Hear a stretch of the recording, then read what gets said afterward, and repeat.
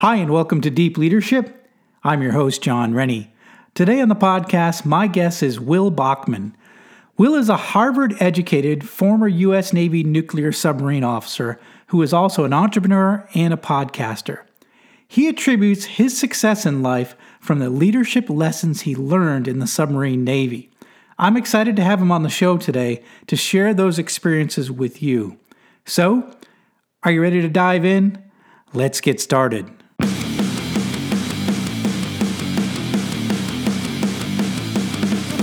Welcome to Deep Leadership.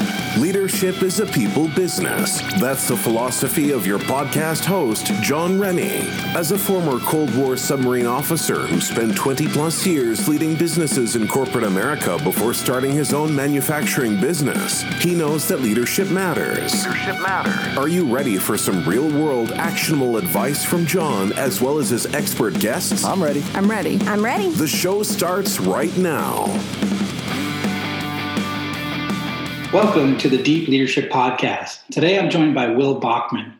Will is an independent management consultant, but more importantly, he is the co-founder of Umbrix, an organization that connects top-tier independent management consultants around the world. He's also the host of a podcast called Unleashed, where he focuses on helping people thrive as independent professionals.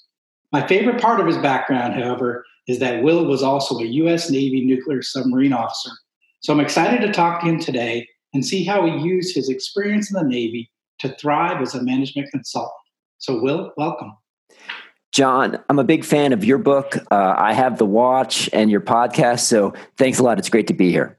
Yeah, it's great to have you here. And before we dive into your background and what you do, let's clear the air a little bit. So what is an independent management consultant? What kind of work do you do with clients?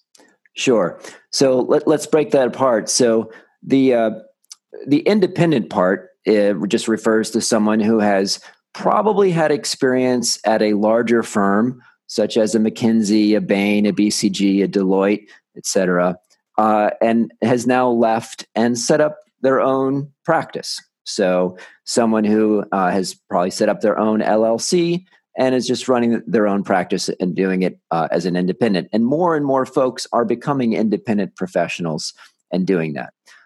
What does a management consultant do? Basically, it's an advisor to executives, helping them either make decisions or implement those decisions. And some people think consultants and they equate that to going in and cost cutting or cutting out jobs, and that is probably one thing that consultants sometimes do. But it's really the whole range of anything that a company has to do. So, what's our strategy? What kind of products do we want to sell? What kind of people do we want to market to? Should we buy a new factory or should we, pay someone else to produce it for us? Should we, what channel should we sell through? What should the price be? How do we, do we, advertise or do we, so how do we sell? How do we market? How do we run our operations? Making those decisions, and then once they're made, implementing them. All those kinds of things are something that a management consultant would help with. Okay, excellent. And tell us about Umbrix. Why was there a need for an organization like this to bring together independent consultants? Well, Umbrix, the name comes from Umbrella of Excellence. And the idea was I left McKinsey in 2008 to start my own independent consulting practice, John. And what I felt quickly was the desire to have a set of colleagues that I could turn to for advice, to potentially collaborate with, and to ask for help. Perhaps sometimes I might want to bring someone onto my project and get some help, or if I had some spare capacity, maybe someone could bring me onto their project. And when I was at McKinsey, the culture was such that you could just call someone else in the firm, even someone across the world, the partner in Australia, to ask about the auto industry, and they would take time out of their day to help you out. And I wanted to try to have that same culture in the world of independent professionals, a community of people that would help each other out, realize that we're not competing with one another, but think of it as a big village where we can help each other out. And I didn't see that existing in the world, so I set out to create it. And that's grown over time. So we now have over 800 members around the world. We create opportunities for our members to connect with one another, to share lessons learned via a private online forum, to collaborate on projects, to help new members get started as independent professionals, share tips on how do you price, how do you raise your visibility, how do you get projects, how do you deliver on a certain type of engagement. And so that's what I've been doing over the past 10 years of growing and nurturing that community in parallel with just running my own consulting projects. Okay, interesting. I think that's one of the big things we see as the opportunities to bring groups of people together. I think now with all the resources we have with the internet and what have you, I think bringing people together, bring groups of people together that have common interests, common ways they can work together. I think that's a real need, and it seems like you met that need with Umbric. So that's really good. Well, thanks, John. We're certainly trying to, and I'd encourage listeners that we're in, I'd say, the community economy where people want connection, and there's a lot of value that you can create by building a group of people that can help one another out. And creating that tribe, it doesn't mean that it's one to many, that you're sort of at the top giving your wisdom down to that, but it's creating a forum where like-minded people can connect with one another and provide value to one another. Oh, that's great. That's great. That's really good. So congratulations on that, and 10 years doing it. So it's been maturing, I'm sure, over time. Thanks. So let's go back in time a little bit. So tell us about your military experience. How did you end up in the Navy? How did you end up on submarines? What was when did you have that spark that's something you wanted to do in your life? Well, my dad had been in the Army just for a couple years, from 62 to 64. And he was a lucky man because he probably would have just stayed in the Army. He was an artillery officer. He would have stayed in, but he had done ROTC and was still reserve officer. And because he had some kind of rash when he was a kid, they kicked, they didn't let him convert over to regular Army. So he had to go and he ended up, obviously leaving the Army then and getting a PhD in nuclear engineering.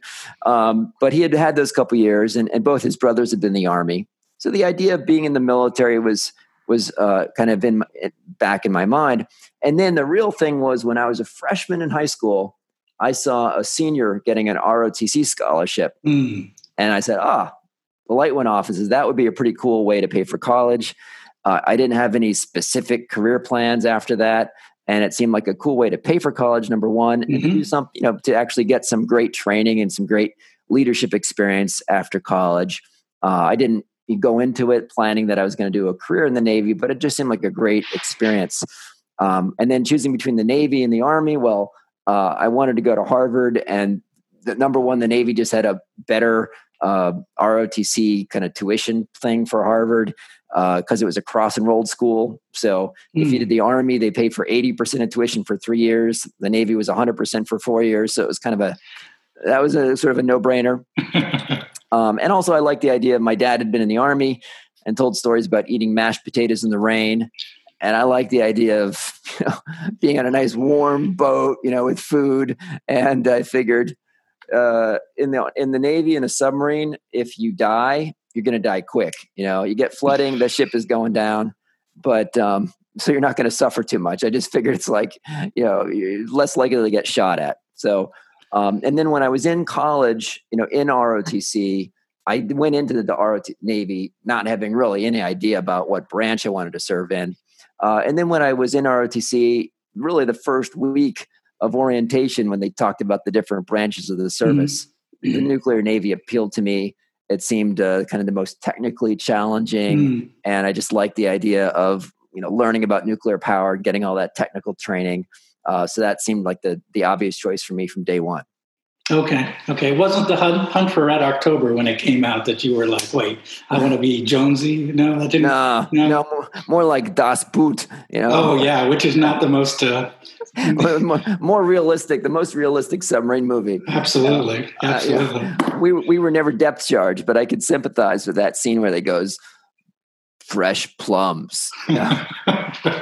Yes. Yeah. We were used to not running out of food and running out of fresh food and fruit and vegetables and drinking powdered milk, right? That's right. Yeah. So, so how, your experience in the Navy, you're on a fast tack boat. And how did that experience influence you in what you did outside once you got out of the military and went into consulting? How did that background, how did that experience help you do what you do today? Well, John, in preparation for our discussion here, I wrote down some leadership lessons that I got in the Navy that have really been super helpful to me in civilian life. So I'll go through those quickly. That'd be great. Yeah. All right, cool. So number one was the power of focus.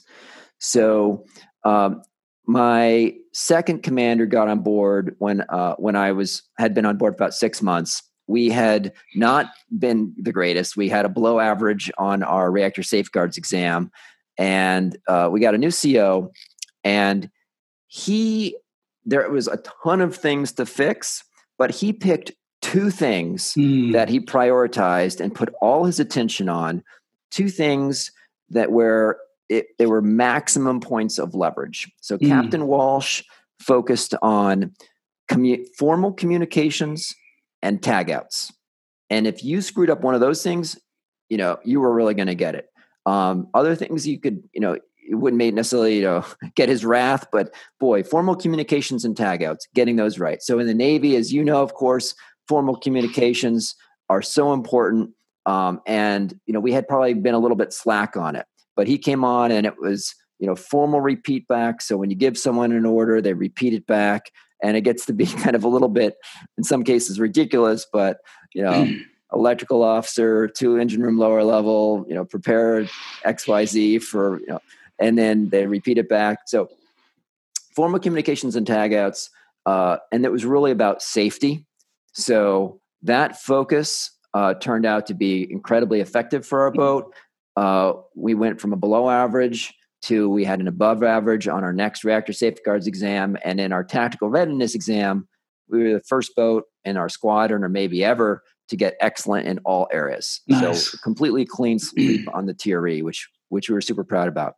So that was number one, just focusing on priorities. So thinking as a leader, you can't fix everything. You got to put your attention on something. And in our own daily life, I think we can think about what is 1 or 2 keystone habits that can really change everything else, and focusing all your effort on changing those 1 or 2 keystone habits. Second lesson was when I was a young ensign, I was super impressed by one lieutenant. I'll call him Lieutenant A. He was the most senior lieutenant among the division officers. And I once went to the engineer and says, "Hey, Lieutenant A, I'm not going to say his name. I'm so impressed by this guy. He knows the ship so well. He can run the entire day just from the wardroom. He just sits there. Petty officers come in and out, asking for permission, getting tag out signed, getting permission to do procedures. And he knows the ship so well, he can run it just from there." The engineer says, "Look, you got it totally wrong. He is the laziest officer on board the ship, and it's a good thing he's getting out of the Navy. What you need to do is the opposite. You need to go out there and put your eyeballs on the job," right? And so he told me, there's a problem in the engine room. You got to go back there, climb in the bilge, put your own eyeballs on that leaky valve yourself and see it. And so that was kind of given to me at an impressionable age as an ensign in my development. And that's what I end up learning to do. I was glad I did one time because we had some folks come down from the tender and I'm like, "What are you guys here for?" "Cutting out some valves," they told me. And so I went there back with them and looked at where they were planning to cut out the valve. They were on the wrong ship. Oh, no. They were going to cut out a valve in a high pressure lube oil system that was not tacked out.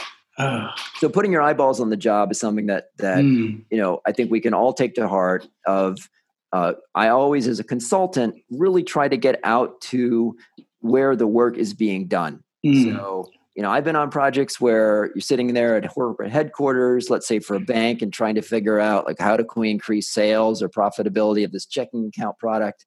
My instinct is go out to the branch and talk to the salespeople that are selling that product that can tell you, the reality. So go out and see where the work is being done.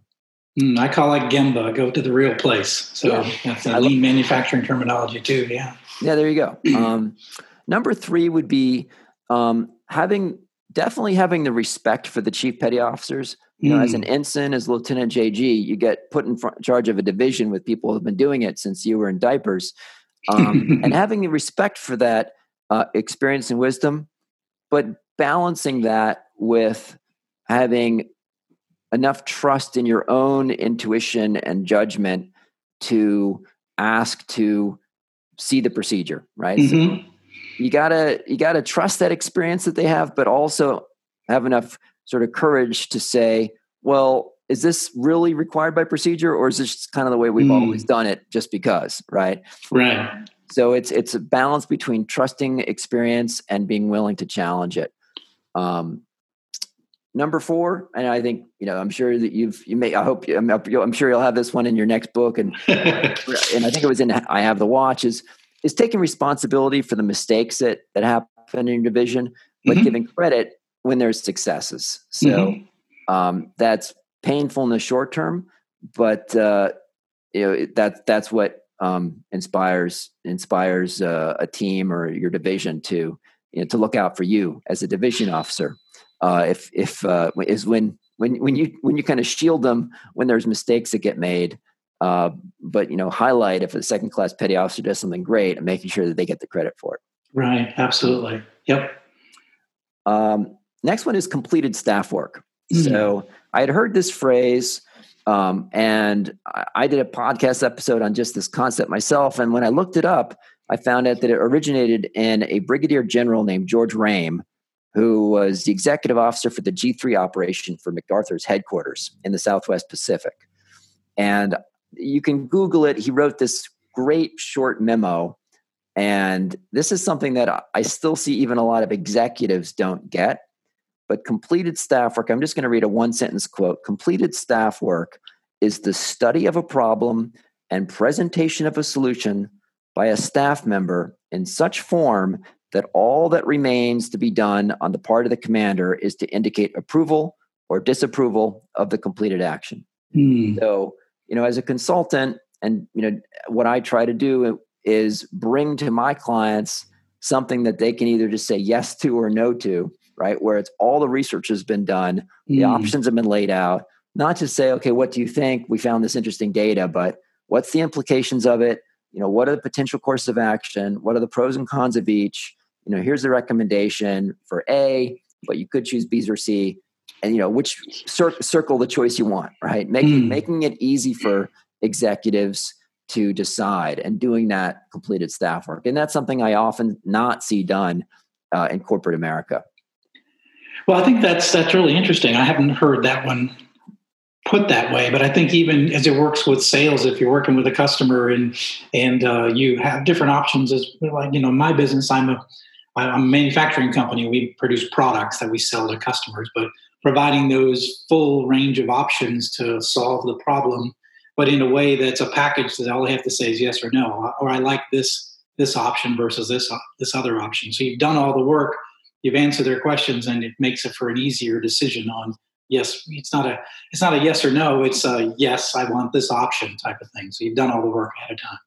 Yeah, exactly. Or you've started a company, John. And if you have an issue with a supplier or something, you don't want your one of your leaders to come to you and say, "Hey, John, we have this problem. What should we do?" You want them to come and say, "Hey, this supplier is not going to deliver on time. We've researched this options. We could either delay this order, or we could go to this other supplier. It's going to cost a little bit more, but we can get it on time, or we can pay for express shipping or something." Like boom, boom, boom.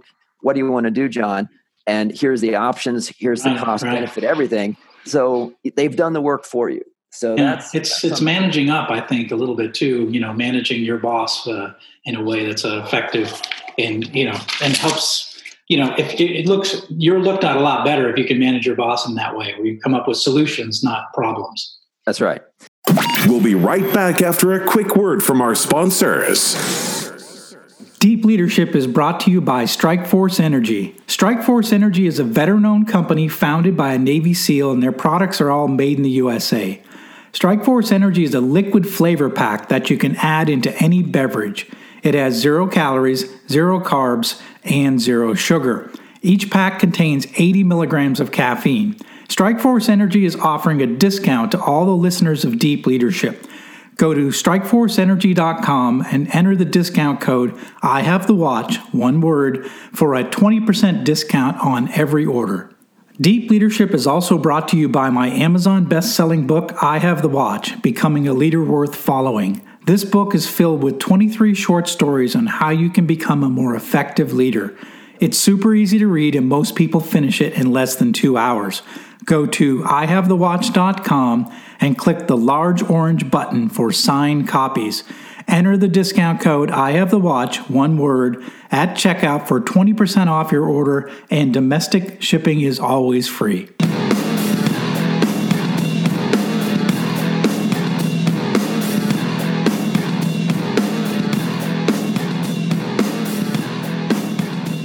The next one is around the whole experience of tasks on board a submarine or procedures where the CEO permission is required, right? You and I both went through this, where there's a series of things that the engineer could just approve. There's a series of things the engineering duty officer could do on his own or her own now.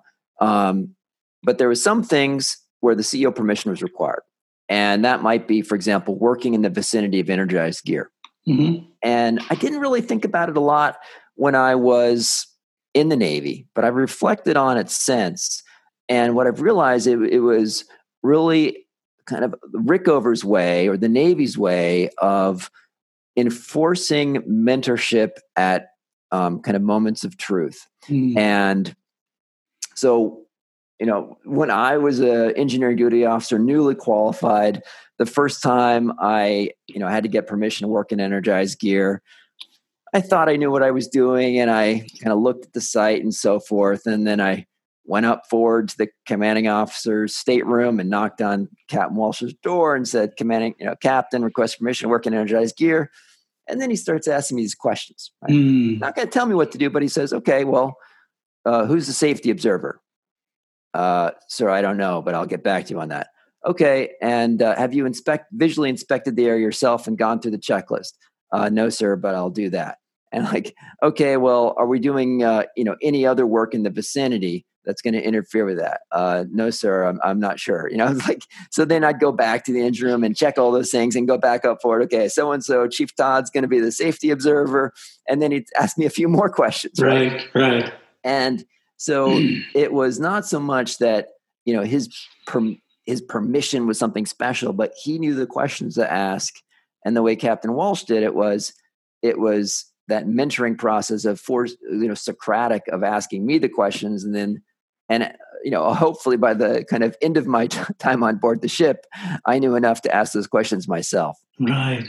So and that's kind of an interesting thing that I think you can carry into corporate world of, making certain things require permission, but it's not to satisfy the questions of someone senior. It's a way to make sure that you're passing on the questions that the more junior person should be asking.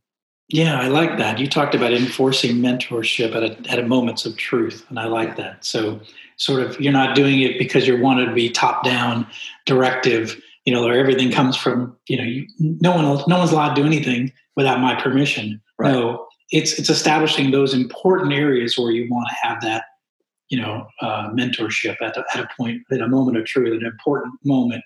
It's a great point that, especially when you're training young people coming up, young managers coming up, young submarine officers coming up. This is your chance to impart that wisdom that of the years, like a commanding officer has. So Interesting. I like that. The next lesson I'll talk about is, so I was the communications officer for 2.5 years on my junior officer tour, which is a pretty long time for someone to stay in the same division. Normally they'd rotate through it. I had already done 9 months as the reactor controls assistant and 6 months as the Chem Radcon assistant. I rotated into the communications officer role. And then I really got along great with my department head, Rich Carell, who's now an admiral somewhere. And then it got to the point where I had given my letter that I was going to get out of the Navy. So they didn't feel forced to kind of rotate me through and get me other experience, but which was fine with me. I loved the job. And the thing that I really learned in that is a couple things. One is, so it was my responsibility to route messages around and get them approved. And in those days, I don't know what it is now, but you have to have the sender sign off on the message, and then I had to sign off on it, and then the navigator signed off on it, the XO signed off on it, the captain signed off on it. And going through that process, I don't want to go into the operational details here on the show, but submarines don't like to transmit messages, and when they do, it's probably going to be a day, total if the shore command is going to reply back your message and you're going to give them another answer. So you want to make sure that your messages can be really clearly understood. And what that experience, I think it was been helpful for my business writing and just for email, because you'd always try to avoid any potential back and forth. So in messages, you want to make it super clear on exactly what you're asking for. And if there's going to be an option, making clear, like you'd say, okay, if A is true, then please do X. If A is not true, then do Y. Or to make it clear of this is exactly what we're going to do. Please advise if different, no later than X date. Or just always making it, extremely clear on what actions you're planning to take or what actions you expect someone else to take in your messages. So that's been helpful for my business writing. I like that. And kind of the other piece of that I learned was my commanding officer had this idea in his head that there was always going to be some mistake in every single piece of paper that was brought to him. And he was determined to find that mistake. So that kind of got pushed down to me because it was always embarrassing. And it was just a hassle if there was a mistake found, because if he found a mistake, then I'd have to go get that corrected and bring it back up through the chain back to him. So to avoid that, it kind of taught me to proofread carefully, to look for errors. And I mean, it was a major victory anytime I could get something signed by him without him finding an error, because it was so much something he was looking for. It's funny that you say that, because I'm known in all the different businesses I run is I'm the guy with the red pen. And I'm always marking things up, and it's sort of a joke with my employees. Like, let's see if we can get it past him without getting any red marks on it. So same thing. You probably picked that up. And then the final thing I'll mention. I mean, sure, there's other lessons, but the qualification process in the Navy is just the best I've ever seen anywhere. And I've had a couple clients where I've helped them implement something similar. That's good. Where, it's just such a simple and obvious concept when you think about it, is tell people when they're coming into a job what skills you expect them to master. I mean, why not do that and say, here is all of the knowledge we expect you to have, and here's all the actions we expect you to be able to perform. And we're going to tell you that when you arrive. And we're going to give you a quote unquote qualification card laying that out. So that rather than employees having to sort of just kind of figure it out as they go along, say, which is what we do in corporate America, figure it out.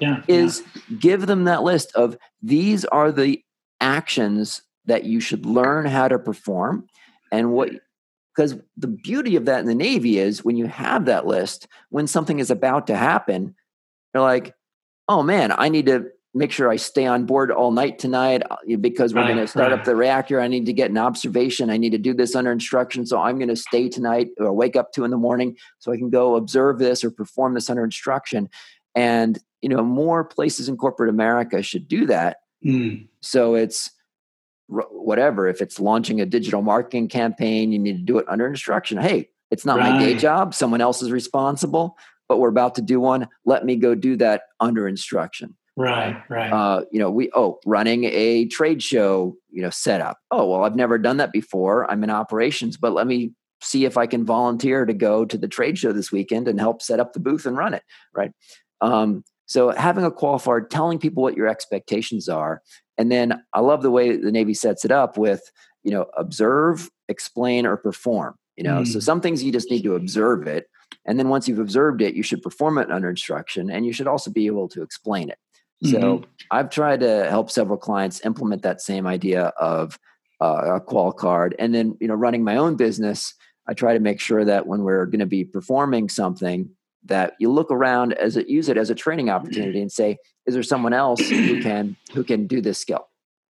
Yeah, I think that's great. I had Stephanie Treese on my podcast. She was one of the first women submarine officers, and we spent a lot of time talking about the qualification process and how powerful that is. And I've got a chapter in the book, my new book, it's going to talk about that, because I think it's remarkable. It's a simple technique, but it's a remarkable way for you to get that experience, get those opportunities to learn. And the other thing is you're doing one-on-one time with an experienced person that, the chief, torpedo man, right? You're spending time in the torpedo room learning something that you wouldn't normally do, right?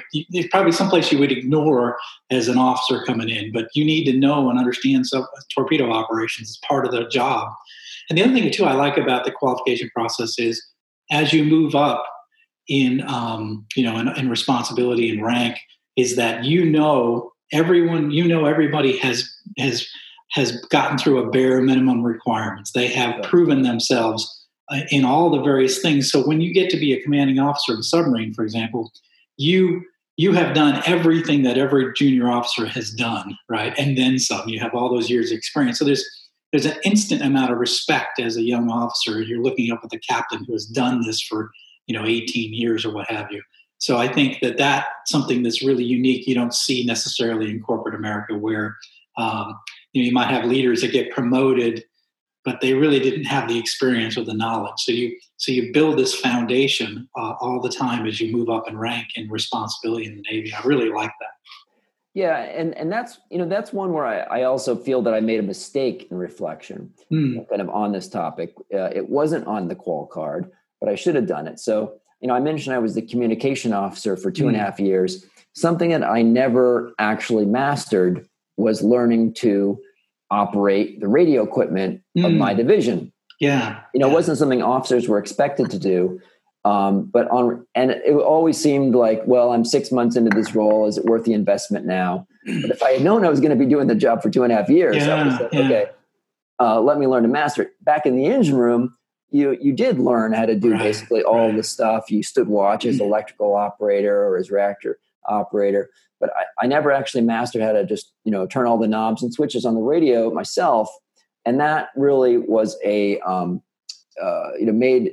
it more challenging for me to do my job, because I just didn't understand technically what was going on. So if there was a problem in the radio room, I couldn't really help contribute to the problem solving. And so kind of going forward in my life, what I've taken from that is take the time to, understand how to do the job that the people working for you are doing. Even if you're not the greatest at it, try to make sure you understand technically what they're doing. So, if you're running a factory, actually, spend a watch on the line, right? And each of the different functions, spend a shift and sort of see what it's like, so you can master all the different parts of it yourself, at least at a basic level, so you know what's going on. Yeah, no, I agree with that. We, most of the businesses I've run have been manufacturing businesses, and we've always had a thing called Fridays on the floor, and it's one Friday every month, and every staff member goes out on the floor and works in the various areas for the morning. So it's basically 4 hours. You partner up with one of the operators, and you work on the shop floor in the morning, and then we all come back. And what did you learn? What did you observe? What needs to be fixed? What are people telling you? So we built relationships with the people on the shop floor, but we also learned, they didn't have the right tools, or we weren't, we had some material problems, or the procedures were wrong. So it was a great chance to learn, build a relationship, learn from the operators, but also to fix problems that existed in the organization that we didn't even know, because we're on our world, which is, strategy and planning and, sales numbers and accounting. So it was good to get out on the shop floor and have that, that reality check. So it was really good.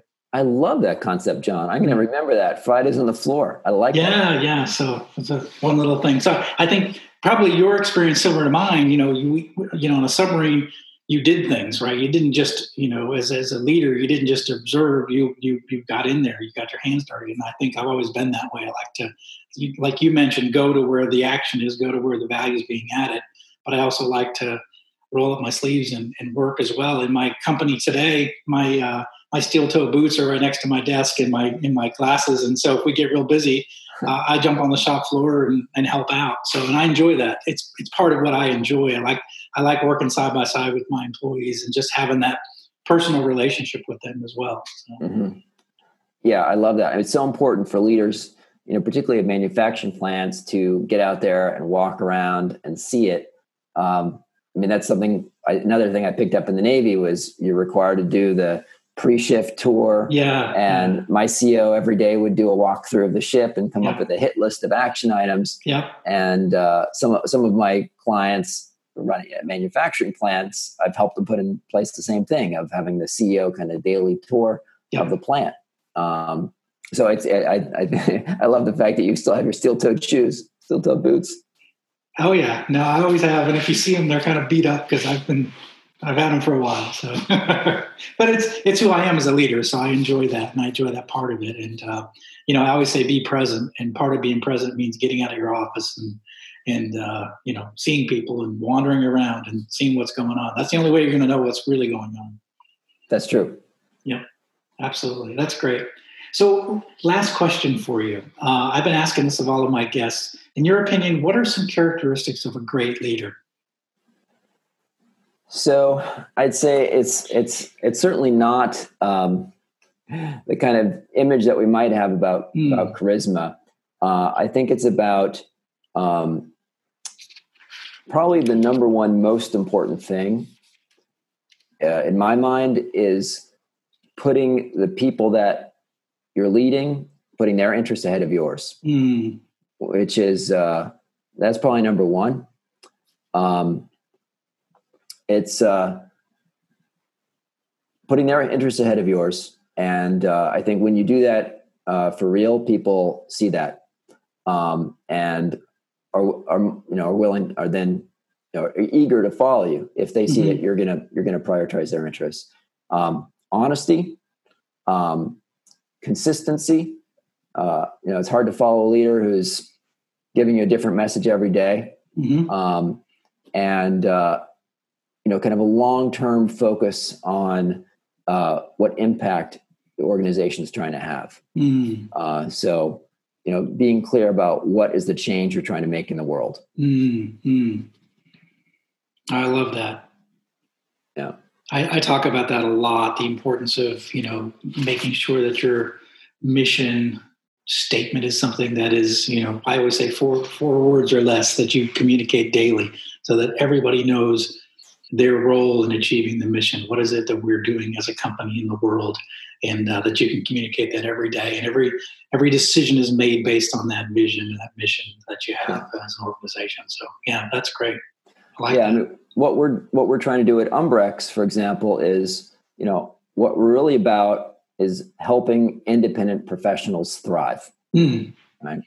And we try to do that by creating opportunities for our members to connect with one another, by sharing lessons learned, by sharing tips, by giving, by helping raise the visibility of our members. But all of our decisions are really evaluated on, where we're going to invest our time. Is this going to help our members thrive as independent professionals and help them? So you have a four-word mission statement. Yeah. 4-word mission statement. Yeah, I think it's powerful. If you can get it down to some basic thing that everybody remembers in all your decisions, it actually helps the organization when everybody's aligned to the mission and it's very clear. Then there's a lot less disagreement and fighting, and what are we going to work on next? Everybody goes back to, well, what's our mission? What's our goal here? I think you're right. Yeah, absolutely. That's great. So how can our listeners get connect with you and find out more about your company and also your podcast? Yeah, John, thanks for asking. So the site is easy to find. It's Umbrex, UMBREX, like Umbrella of Excellence, umbrex.com. We help connect independent professionals with one another. If you're running a company and you're looking for an independent consultant, what our business model is, we help our clients find the right independent consultant for a project. So right on the website there, you can submit an inquiry. If you're looking for the website, for the podcast that John, that you mentioned, If you go to right on the website, click on Unleashed, umbrex.com/unleashed, you can find the website, the podcast, and it's all on all the iTunes and Spotify and Stitcher and everywhere that fine podcasts are sold. And if you want to connect with me, I'd love to connect with your listeners. If you'd like to connect with me, if you go on LinkedIn and just search for Will Bachman, Bachman, I'll pop up. If you type in Will Bachman, Umbrex, I'll pop up, and send me a connection request. Say that you heard the show, and I'll be happy to accept it. And for folks that are thinking about getting into and becoming an independent professional, I have a course of how to set up your own practice that I'll be happy to give your listeners access to. No, that's great, Will. I really appreciate that. And I'll put all the links to all your resources in the show notes. So I really appreciate that. Thank you. So leaders, I hope that you took away a lot from this. At least I did. I've got 5 pages of notes here as Will was talking, and I really appreciate all of his insight. I mean, he gave us 8 lessons that he learned during his time in leadership in the Navy and how he's applied that into his career. And I think there's a lot of good things that we can take from that. So the idea of focus and, getting eyeballs on the job. I love that. Respect for your senior employees, but also being willing to challenge them. I love this. Take responsibility for your mistakes, right? And then give credit to success to the people that work for you. The idea of completed staff work, we need to think about that. How do we provide solutions and not problems? And when we're leading up or talking with customers or potential clients, right? The idea that, provide opportunities in your organization where you have mentorship at the moment of truth. He talked about tasks that require the commanding officer's permission. I like that. Clear communication, being clear, concise with your communication. That's something that we could all learn from. Yes, those of you who are writing me long emails, you need to spend time being more concise. It's one of my pet peeves. So I love that. And then the whole qualification process in the Navy and how that gives people opportunities to learn and experience things before they move on to more levels of responsibility. So those are really good tips, really good feedback, really good lessons that you learned. And I really appreciate, Will, you bringing those to our listeners today. Well, John, thanks. I'm a big fan of your book. Like I mentioned, I have the watch. I'm looking forward to your new book that's coming out, and I love this podcast. And I also really respect the work that you've done helping raise funds for CODA vets. Oh, nice. Yeah. Work with organizations. So it's been a real privilege being on your show. Thanks so much for having me. Okay, thanks, Will. I appreciate it. I really learned a lot. So thank you very much. So that's it for today. Thank you for listening to Deep Leadership. If you like this podcast, please subscribe and share so we can continue to build a world with better bosses. Until next time, this is John Rennie saying take care and lead well.